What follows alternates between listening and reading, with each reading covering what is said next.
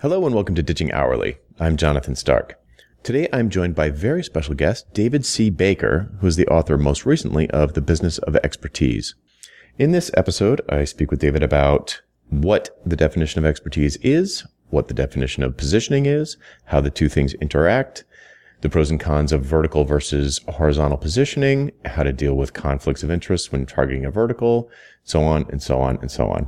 David shares a ton of solid gold advice for folks who are looking to increase their income by becoming a specialist in a particular area.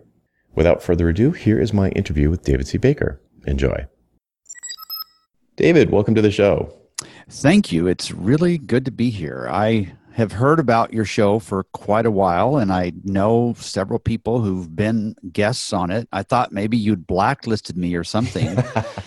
So it's like now like one of my dreams in life, I can check it off because, you know, I've been a guest on your show. Oh, yeah. A lot of people say it's like going on The Tonight Show. So really? Like who? Your mother says that or? Exactly. People who know what The Tonight Show is. Right. Well, this is just great. I'm super excited to talk today about your book, The Business of Expertise, but I would love it if you could start off by telling the audience a little bit about who you are and what you do. Sure. So I live in Nashville. I'm mid-50s. I've lived here for 20 plus years. I grew up overseas. So when I was very young, my parents went overseas to Guatemala. Actually, they were medical missionaries. So I lived there from before I could speak until I was 18 years old in this little tribe of Indians in the upper highlands of Guatemala. So I didn't really have much exposure to the U.S. I came here about halfway through high school, a lot of culture shock. Went to college, then spent about 5 years full-time in grad school. And in the middle of that experience, decided that I didn't really want to be a professor. There was just way too much political stuff, nonsense in academia at the time, for me anyway. And so I decided to do something else, and that something else ended up being an agency. So we started one. We were living in Warsaw, Indiana at the time. Ran that for 6 years. It was small. It was fairly unremarkable, 16 people. I didn't make great positioning decisions. I made average management decisions, probably above average financial decisions. And through a long series of pretty strange twists and turns, I ended up consulting other agencies. It was somebody else's idea that I do it. And I didn't think anything would come of it, honestly. It was just sort of a lark. But within just like less than 6 months, it totally took over my life. So that was now almost 24 years ago, next month. And that's what I've been doing under the name of Recourses. It's just me. And what I do is basically write, speak, and advise / consult with independent, smaller agencies around the world. Worked with about 900 of them intimately in about 30 countries. Of course, most of my clients are in the US and then Canada, the UK, and Australia, some Latin America, some the Far East. So I get to see inside agencies a lot. It's really fun. I love my clients. They're just smart, interesting people. And so I've dived really, really deep into a very narrow specialization, and that's these small independent marketing firms. So that's an overview of what I do, and I love it. I still really, really engaged in it. That's great. So the audience for this show is primarily independent, self-employed software developers, which includes dev shops and people who own firms and that sort of thing. Right. And I know that a lot of, in fact, it's hard to think of much that doesn't overlap from the audience, the information that you provide to your audience in the business of expertise. I can't think of an example that doesn't apply to the folks who listen to this show. Right. So I would love to focus the conversation around the book specifically. I mean, I know you have, I think your fifth book. You have right. Mm-hmm. Lots of books to talk about, but I'd like to focus on this one.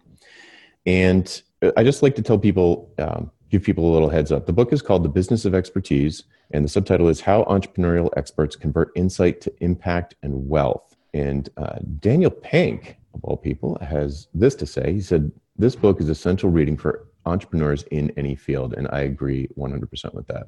Oh, thank you. Yeah, it is my fifth book. It's my third good book, but yes, it is my fifth book. Thanks for the Yeah, clarification. I'm not going to tell you which ones are good and which ones aren't. I'd rather you buy them all, but no, the last three are good. But this is the first one that's really been a passionate expertise, or excuse me, a passionate exercise on my part. I just really had a good time writing it, and I just felt almost cleansed when I was done, because I felt like I needed to say some of these things, and it was really enjoyable to just get it all out there. Yeah, I love especially that your tough love sort of presentation in many parts. I feel the same about that kind of an approach. Lots of people, I think, just need kind of a swift kick once in a while. So let's start off at the super basic, right? The word expertise is in the title, so it must mean something, or it probably means something maybe a little bit more specific to you than in general use. So I'm wondering if you could define that for people.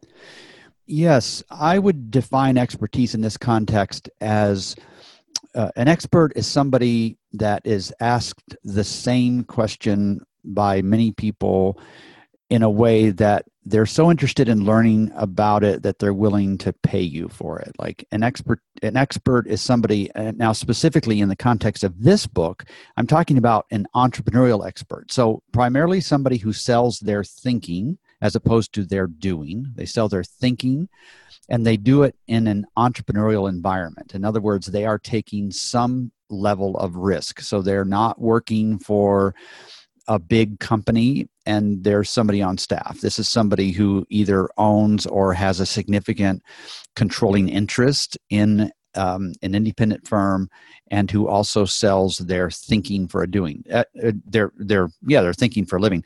They might also do, and I have no problem with doing. I think doing is a wonderful thing, especially if it's tied to the thinking. But it really is about people who are selling their thinking for a living. Yes. I mean, you're preaching to the choir here. I'm always talking about selling your head, not your hands. Right, exactly. Certainly, selling your hands can be lucrative in a sort of long-term revenue way, but profitability-wise, if people want access to your brain, it's extremely high profit. And I think compared to something like, doing work, especially if you're billing by the hour, the profit margins are insane. I suppose the trick is getting enough revenue at that high profit margin to be able to keep the lights on. Right. Yeah, exactly. And when you look at like what your listeners, developers are doing now that are not doing now that they were doing just 10 years ago, you can see how the marketplace keeps nibbling away at all the things they do, right? Leaving them on this smaller and smaller island, this island of thinking. And if they're getting paid primarily for what they're doing, then every year that passes, they lose more and more income opportunity, as opposed to like highlighting the value of their thinking. Or maybe even just imagine a developer who has been in some accident and doesn't have hands anymore. Like how, and if we eliminate the voice part of it, how are they going to make a living? How can they still sell their thinking? So yeah, it's just such a critical concept. And I talk a lot about how positioning needs to be tied to your doing and to your thinking and not your doing. It's just that distinction is so critical. Yeah, you guessed my next question actually, which was, what is the relationship between expertise and positioning? Right, because if we envision what you're thinking and you're doing, and we picture this room with this building with two rooms in it, and the smaller room is maybe your thinking and the larger room is your doing. And you're selling this entire building to your clients, and you want them to come in through the thinking door. And if they want to go through the connecting door into the doing room, you're fine with that. But you really want to close off that outside door to the doing room. You want them to all come through the thinking room first, right? And then if you sell them doing, that's fine. If you don't, it's fine. Doesn't matter all too much, right? But the positioning decision that you make as either an independent contractor, freelancer, or a firm, it doesn't make any difference there. The positioning decision you make has to be built exclusively on the thinking part, because the doing, it's really not that valuable, except that it's tied to the thinking. You can have somebody who's a great PHP programmer, MySQL, whatever, HTML5, anything, those are low level things, but even the higher level things, those people don't need to understand strategy as long as their work is being guided by somebody who does understand strategy. So the value of the doing is there if it's coupled to the thinking. And so your positioning must be tied to the thinking part. That's what is going to last 5, 10, 15 years. The stuff you do for a living is going to change so frequently. And you can't make all kinds of little short-term positioning decisions around something that's going to change every 18 months. Can't do it. Absolutely. It's very strategic level. It's something that should be changing infrequently. And one of the benefits that I like to share with people, especially on this show, is that if you do pick a focus of strategy and you say no to shiny object syndrome, and you say, no, I'm going to get good at this.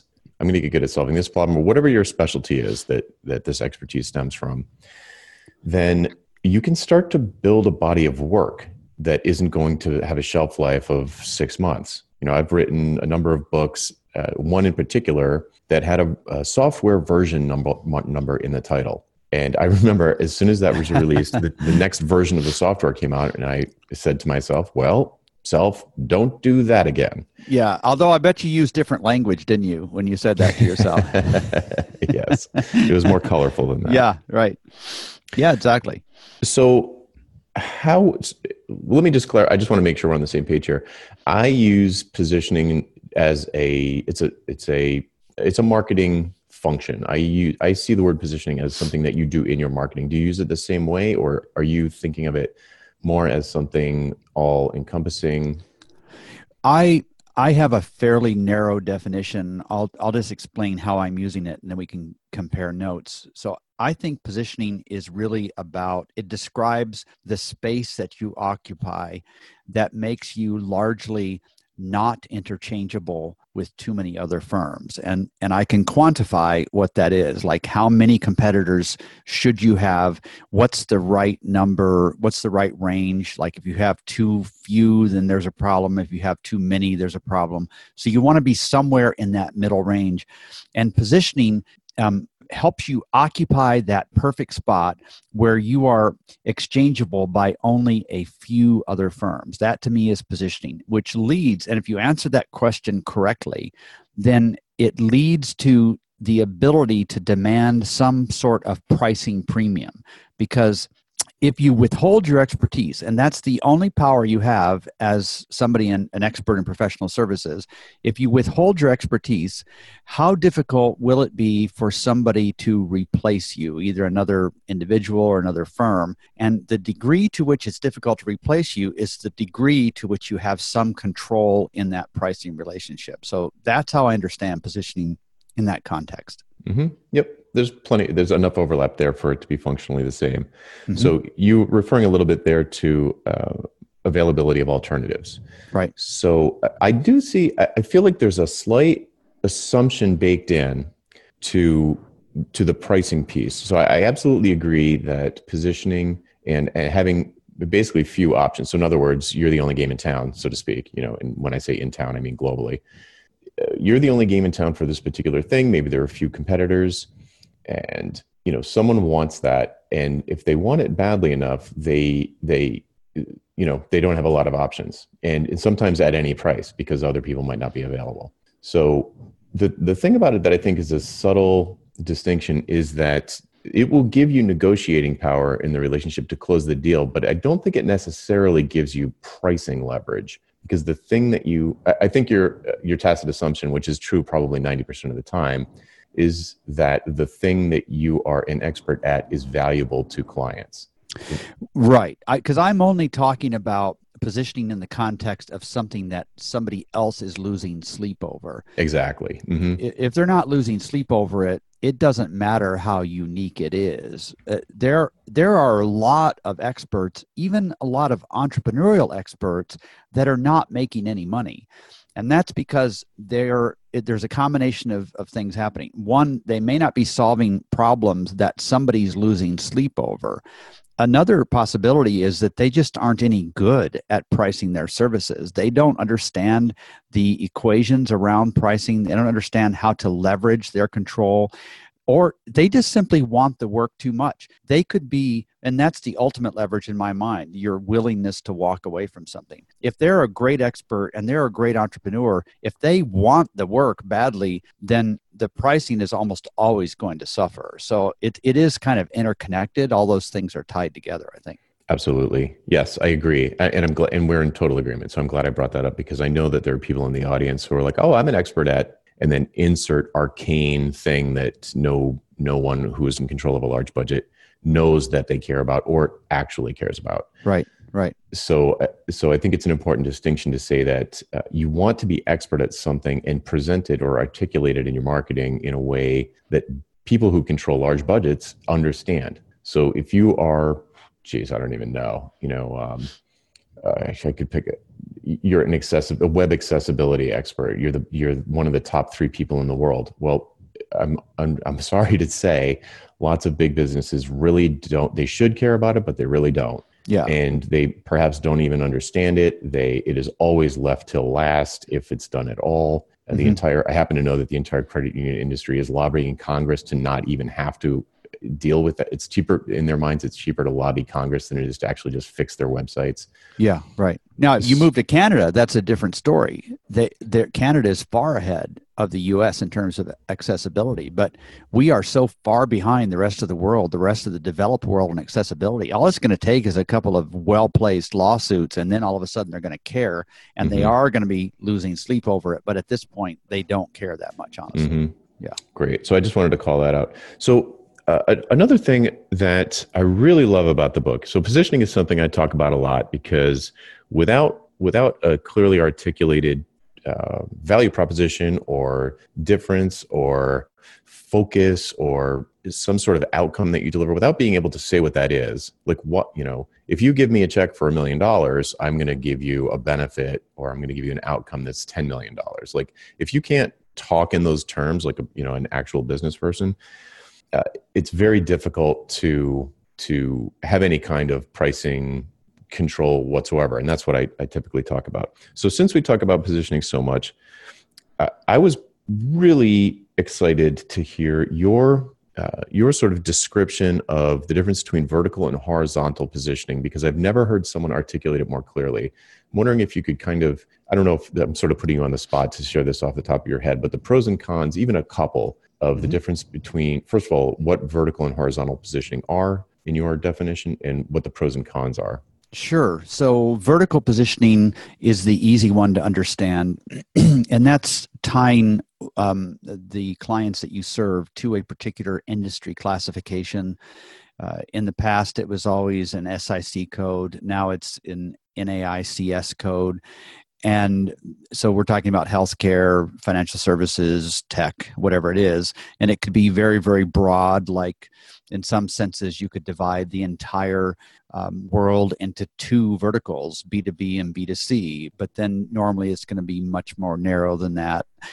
So that's vertical. Horizontal positioning is addressing either a service offering or a demographic. Typically, that's just the summary. There are some smaller nuances there, but generally you're addressing a demographic or a service offering across all those same verticals. So you might be addressing Hispanic marketing needs, or reaching an older audience around mobile apps or something like that.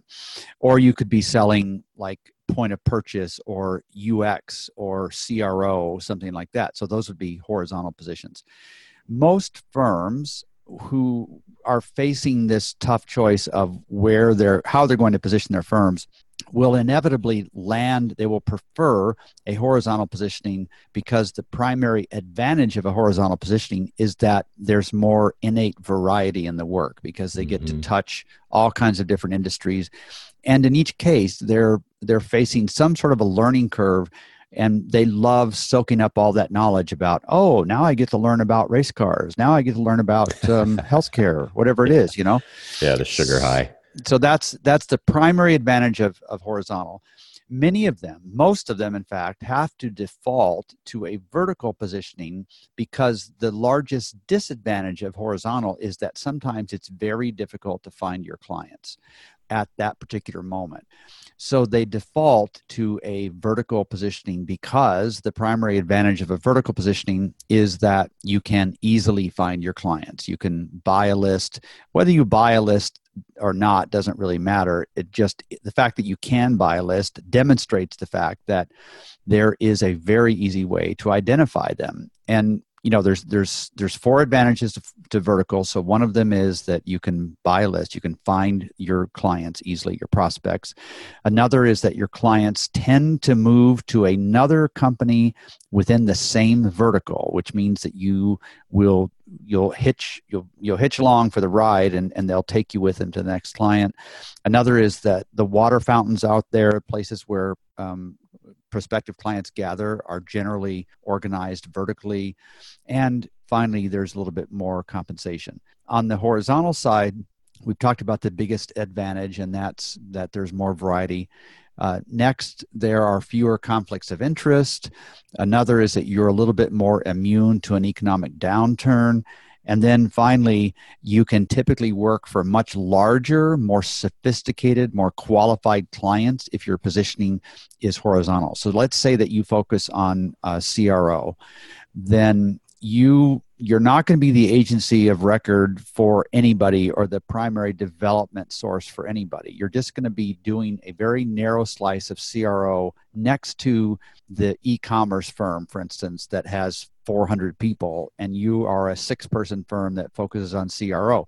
So here, there's no expectation that you're going to be handle everything this client needs. You're just going to draw the circle around a very small thing, that CRO, and that enables you to work for a much larger, more sophisticated client. So that's a simple description of those two. Yes, that's fabulous. That's exactly what I was looking for. It's super clear. It doesn't. I tend, when I'm working with people, to lean more toward vertical for them because they're usually obsessed with their craft and feel like obsessing over their craft with all the jargon and so forth should attract clients, or maybe they don't think it should, but that's what they do.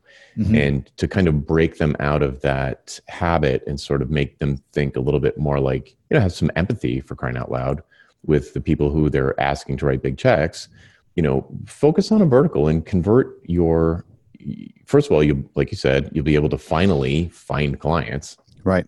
Do something proactive instead of just sitting there hoping you get some more word of mouth somehow.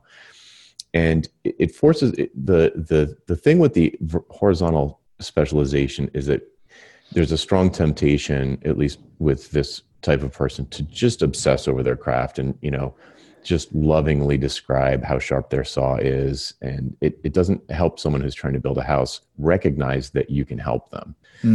So right. I tend to push people toward vertical, but I think your description is 100% fair. And I know that a lot of people would rather see themselves as a horizontal, or they see themselves as a horizontal expert, and they actually are super strong at that. It feels very, very much like tying their hands behind their back if I ask them to say, "Oh, okay, now you're going to focus on dentists." So right, yeah, figure out how to talk to dentists, and a little part of them dies when you say that. Probably, yes, yeah, absolutely, right. yes. And I would guess that a lot of the clients, a lot of the folks who listen to the podcast are by definition smaller firms. There aren't many 500-person firms, probably. Oh, no. We're talking solos, maybe up to 10. Yeah. And so it's so much easier for them to be horizontally positioned because now they can work for those large, more sophisticated clients because they're just biting off one or two specific things that just like I've got clients all up and down the development spectrum. And like I've got one client who focuses exclusively on user interface for mobile devices. And that's all he does. And it's a 6-person firm. And like, that's perfect. Like, okay, now that's all I need to do. So I can work for Samsung. I can work for Apple. I can work for big sophisticated clients because I have a very small circle around what I do. Yes. And that was me for many years because I lucked out and wrote what turned out to be a good book at the exact right time. Yeah. And I was hired by Fortune 50s all over the globe for years. I mean, that lasted for years. But the thing about it that I like to warn people, and maybe you could comment on this, is from a technology standpoint, which I think a little bit different than UX. I'm totally familiar with UX. I get what you mean. Right. But from a technology standpoint, my de facto positioning because of the book title was around mobile web. Right. So things like responsive web design and PhoneGap and hybrid apps and that kind of thing. So when that was at the top of the Gartner hype cycle in 2011 or so, I was printing money. When it went into the trough and then it plateaued, and then now I'm trying to sell those same high ticket services to the laggards, the late adopters, it became a much tougher sell. It became a much less interesting engagement because I was dealing with people who really didn't want to do it, but now they were finally, kicking and screaming into the mobile era. So how much do you think how much do your clients, how much do they that are horizontal, how much do they have to worry about the popularity, the kind of the buzzwords around something like UX or CRO? Right. Well, I think focusing on UX is going to be safe for 10 to 15 years. But if we ask the same question around, say, Ruby on Rails, that, if you're let's say you're a 5-person firm and you are really good in Ruby or Rails, and you're going to have two kinds of clients. You're going to have some clients that want to hire a firm that is brilliant in Ruby on Rails, and they know that's what you do. They know your reputation. You help the community out there. You're well known. That's exactly why they're hiring you. And then the other half of your clients are going to hire you, and they don't even care all that much what platform you're developing in. If I were in those shoes, I would try to never name specific tools or platform capabilities on my website. I wouldn't hide them if somebody wanted to know what they were, but I don't want to skip a beat when Ruby on Rails is yesterday's news, which is pretty much true nowadays. It's like it used to be like, wow, this is the thing, like, 5-6 years ago. Nowadays, it's pretty much yesterday's news. We're looking for the next answer. We want to be as platform agnostic as possible. So if you are really good in, say, Acton or Pardot or HubSpot or something like that, you don't ever want to talk about those platforms. You want to talk about marketing automation. And then when you see that curve starting to fall off around marketing automation, you want to start talking about something bigger, like, maybe it's account-based marketing or something like that, sales enablement, whatever it is. You want to always be 3 to 4 years ahead of that curve. So what terrifies me is anybody who's publicly attached to somebody else's platform or development environment. And it's so easy for technical people to do that and to be so proud of their expertise, but it's just, you're basically mortgaging your own future. It's basically like writing your blog on LinkedIn all the time and then LinkedIn changing the rules, and now all of a sudden they're not going to post your blog up there. It's a really dangerous place to be in, but it doesn't catch you often enough to terrify you, so you keep doing it, right? Mm-hmm. Right. The cycle can be kind of long, like it was with me with mobile. And I'll be 100% honest. I rested on my laurels. I thought that it was never going to stop. And mobile, I was like, oh, mobile's always going to be a big thing. Yeah, I was right about that. But guess what? Now SAP and IBM and, Deloitte, they all have hundreds of, I don't even know what you call them. I guess they call them consultants. Hundreds of people on these giant teams that are taking all the enterprise gigs, which is where my bread was buttered. Right. And it was like, well, what have I done? I haven't written a book lately. And, it's like the work is still out there, but the pond got enormous and the fish stayed the same size. So I was a big fish in a small pond for a while. And right now, if you have things like blockchain expertise or machine learning or virtual reality or augmented reality chops, you can print money, and that's great. And it will probably, all of those things will probably always be a big thing.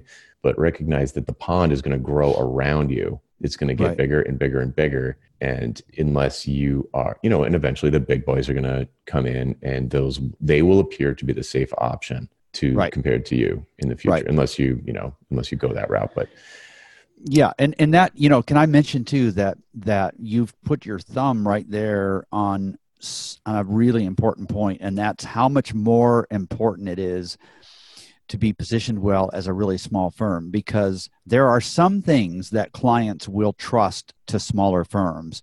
Development is not one of them. Mm-hmm. They are terrified about, and because you're usually doing something that's not 6 weeks, it's going to be much longer. It's much more in depth. If things hit, if they hit the fan, there's going to be a lot more of a mess to clean up, and you don't have a deep bench. So the idea of not being well positioned as a small development shop is almost ludicrous, because people are terrified as it is. You have to give them a really strong reason to use you, because they want to use you, but they almost feel forced to take the safer option, which is the bigger firm. Mm-hmm. Yep, 100%. And I've heard the exact words that you've just used, deep bench, come out of plenty of people's mouths. Right. Well, we want someone with a deep bench. All right. That's not me. Yeah. It used to be that, I was like the brain that they rolled into the room, and I would just sort of sit there like an oracle, and they would say, what about this? What about this? Should we have lots of little apps or one big one?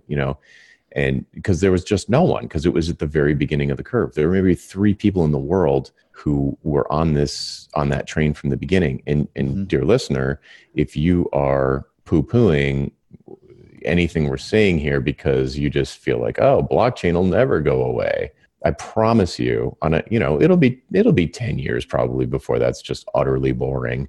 But it'll go through the trough of disillusionment where nobody wants to touch it with a 10-foot pole, and you'll be like, wow, where'd all the work go, and where'd all the VC money go? Right. And then it'll come back up, and it'll be like the people who are they're sort of blasé about it, but I guess we have to do this. Right. Exactly. So I could not agree more with the stance of not hitching your cart to somebody else's platform. It's not that much different than putting a version number in a book title. It's right. You've had some experience concept with that. Yeah. And there are some really bad examples of this where they're making this choice. I'll tell you, Drupal is the worst. When I see how I don't mean it's the worst application. It's a great application, but when I see firms making a mistake of hitching to another platform, the Drupal folks are the very worst here. There's going to be a special place in purgatory for people that hitch their wagon to Drupal. That's funny. Yeah, I could say this. I mean, I see people doing it with Facebook ads too, or just Facebook stuff. Yeah. Just like, oh, you said it about LinkedIn, and Facebook just announced, news, publishers who have fully embraced Facebook are now like, whoops, now what? Yeah, they just changed the rules. Like Huffington Post just a week ago decided, okay, no outside bloggers. And that was, for some folks, that was their entire marketing platform. Like you have to own your own stuff, right? Whatever that is, whether it's the platform, whether it's your insight, whatever it is, you've got to create your own future, no matter how terrifyingly slow that is to do. Mm-hmm. Yeah. And if you publish all your stuff on Medium and oh, okay, no, it's fine, Jonathan, I've got a local copy of it, I could publish it on my own blog later. That's not what they own. They own the traffic. Right. Exactly. Yeah. And Medium is you're not going to get penalized by Google to republish your stuff on Medium. That's the advantage of doing it, and just takes a few seconds. But Medium is not in it for you. They are going to pull the plug on this at some point. For one thing, it's overrun with people that it's almost as bad as LinkedIn now. It's just the signal to noise ratio just simply isn't there unless you just have hundreds of thousands of followers. So own your own stuff. Mm-hmm. Excellent. You mentioned something earlier that I'd love to loop back to. We are, where's my timer? It feels like I probably can't keep you too much longer, so I wanted to make sure to get this in. You mentioned one of the objections to vertical positioning is conflict of interest concerns from your clients. Right. I do get that sometimes I've never gotten that from a client, but I do sometimes get that from students that's an objection. Like, well, what if I sign an NDA, or aren't they going to be nervous that I'm sharing information? It's always been a benefit to my clients to me, when I work with people, they're like, oh, well, without breaking any NDAs, obviously, like what's happening in the industry from a tech standpoint. If you were talking about credit union CEOs got a lot of other things to worry about other than technology. And a lot of them don't have a CIO or a CTO. Right. So they need someone like me to come in, and they're totally comfortable with the idea that I'm thinking broadly about technology in, sort of digital transformation and mobile innovation and that kind of thing. I'm thinking about it broadly, but with a specific eye toward the credit union industry. And I've never had anybody throw the sort of conflict of interest thing in my face from a client standpoint. It's always people who are considering a vertical position who are like, well, won't all my clients think that I'm sharing their secrets? Right. Yeah.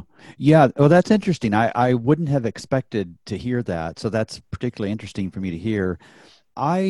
Clients they're nervous about conflicts of interest, but they're flat terrified of incompetence. And and they're more terrified than they are nervous. So, my clients, like when I think about my business, I'm not like, I wouldn't be in your audience normally. I'm a consultant to the same kinds of firms. And, the potential for conflict of interest is really significant for me. I was talking with somebody who's in Austin yesterday, and I said, I have consulted intimately with 22 firms in Austin alone. And she, she was impressed by that. She wasn't scared, and she wanted to know who they were. So I just named them for her. It's like, how in the world am I going to be an expert unless I've worked with these firms? And if somebody is nervous about my ethical reputation, they shouldn't even hire me. I mean, I've worked with 900 firms. There are going to be all kinds of firms that I work with that are in competition with one another and so on. But I would think that with your readers, the conflict of interest issue is even less important, because the strategy is at a different level. It's just as strategic, but it's not so much a business case as it is an execution case. And I just don't see it happen very much. The very best firms out there have a conflict strategy. Now, the more strategic your work is, the higher up you are on the ladder, the more conflict can be the case.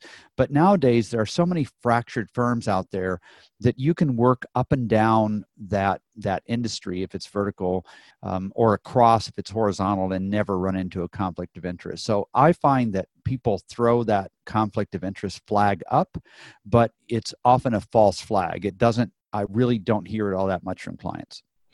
Yeah, it's funny because the thing that I tell folks to say if they do ever get that objection is like, look, if you don't trust me, we aren't going to be able to work together. Right. So at a certain point, there's a leap of faith. And if I haven't projected my authority in a way that is causing you to trust me, then my bad. But I literally can't help you if you don't trust me, because you won't do what I recommend. Right. Yeah. And I hate you, by the way, and you're ugly, and your kids are ugly, and yeah. Oh no, wait, never mind. I got carried away there. Yeah. I do recall saying maybe I did have this happen once, because I recall saying to someone, I was like, look, you're a huge company and I'm a solo operator. You could ruin my entire business with one blog post. Right. Yeah. So you could put me out of business with one blog post, because my whole business is based on trust. So if you don't trust me, then fine. Someone must have said that to me at some point, because I remember having that conversation. Yeah, either that or it was just a bad nightmare you were having or something. It could be. What did you mean when you said working up and down a vertical? So let's say let's say you're focusing on dentists, like that kind of the silly example we were throwing around earlier. Mm-hmm. One initial strategy you could have is, okay, I'm gonna build websites for dentists, marketing oriented websites for dentists. Okay, now I'm only going to take one dentist in any given MSA. That would be one way to structure it. Or I require all of my clients to sign a 3-year agreement, and it will be kind of a constantly evolving website. There'll be a fixed monthly retainer. And if you only want me to build the site and then I'm gone, then I'm going to hang on and I'm not going to lock up this MSA. I'm going to wait until somebody wants to work with me for 3 years. Or you could work up and down the food chain. So you could work with somebody who's like supplies recruiting services to dental offices, somebody who builds referral networks, somebody who sells all the expensive equipment for cosmetic dentistry, an architect who focuses on dentists. So I'm just saying you could pick. Usually there's 20 to 30 of those sort of up and down the food chain, but still related clients, none of which would represent a conflict of interest. That's what I meant. Yes. I think I might have made this up. I usually refer to those as adjacent businesses. So almost like suppliers to the vertical. Sure. Right.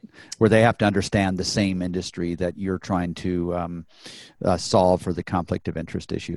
Right. Like all y'all will be probably presenting at the same conference or, at least at the trade show. Right. Mm-hmm. But you're all in the same kind of ecosystem around dentists. Right.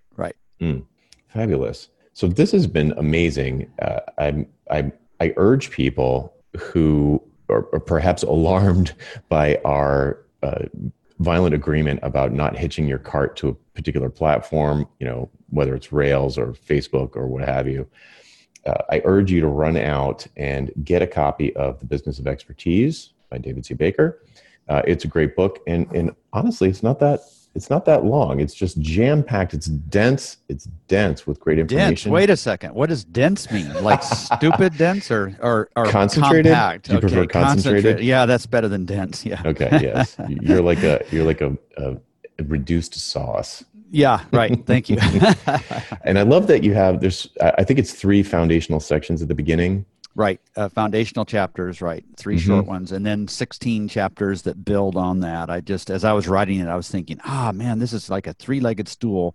I need to write it this way. So it was a lot of fun to write. It was a lot. I was intending it to be about 3 times the length when I started it. And even I was getting bored. So I decided I would really concentrate it more, make it more dense, as you say, and make it a lot easier to digest. And it's designed so you can read a chapter in just a few minutes, think about it, and then come back to another chapter the next day if you want. Yeah, absolutely. And it's not a bunch of opinion, like sort of shouted down from the ivory tower. This is you did a lot of research, and it's based on a lot of real world data. And in fact, if I remember correctly, there's a section that basically exists because you couldn't reconcile your opinion with what you saw as the reality.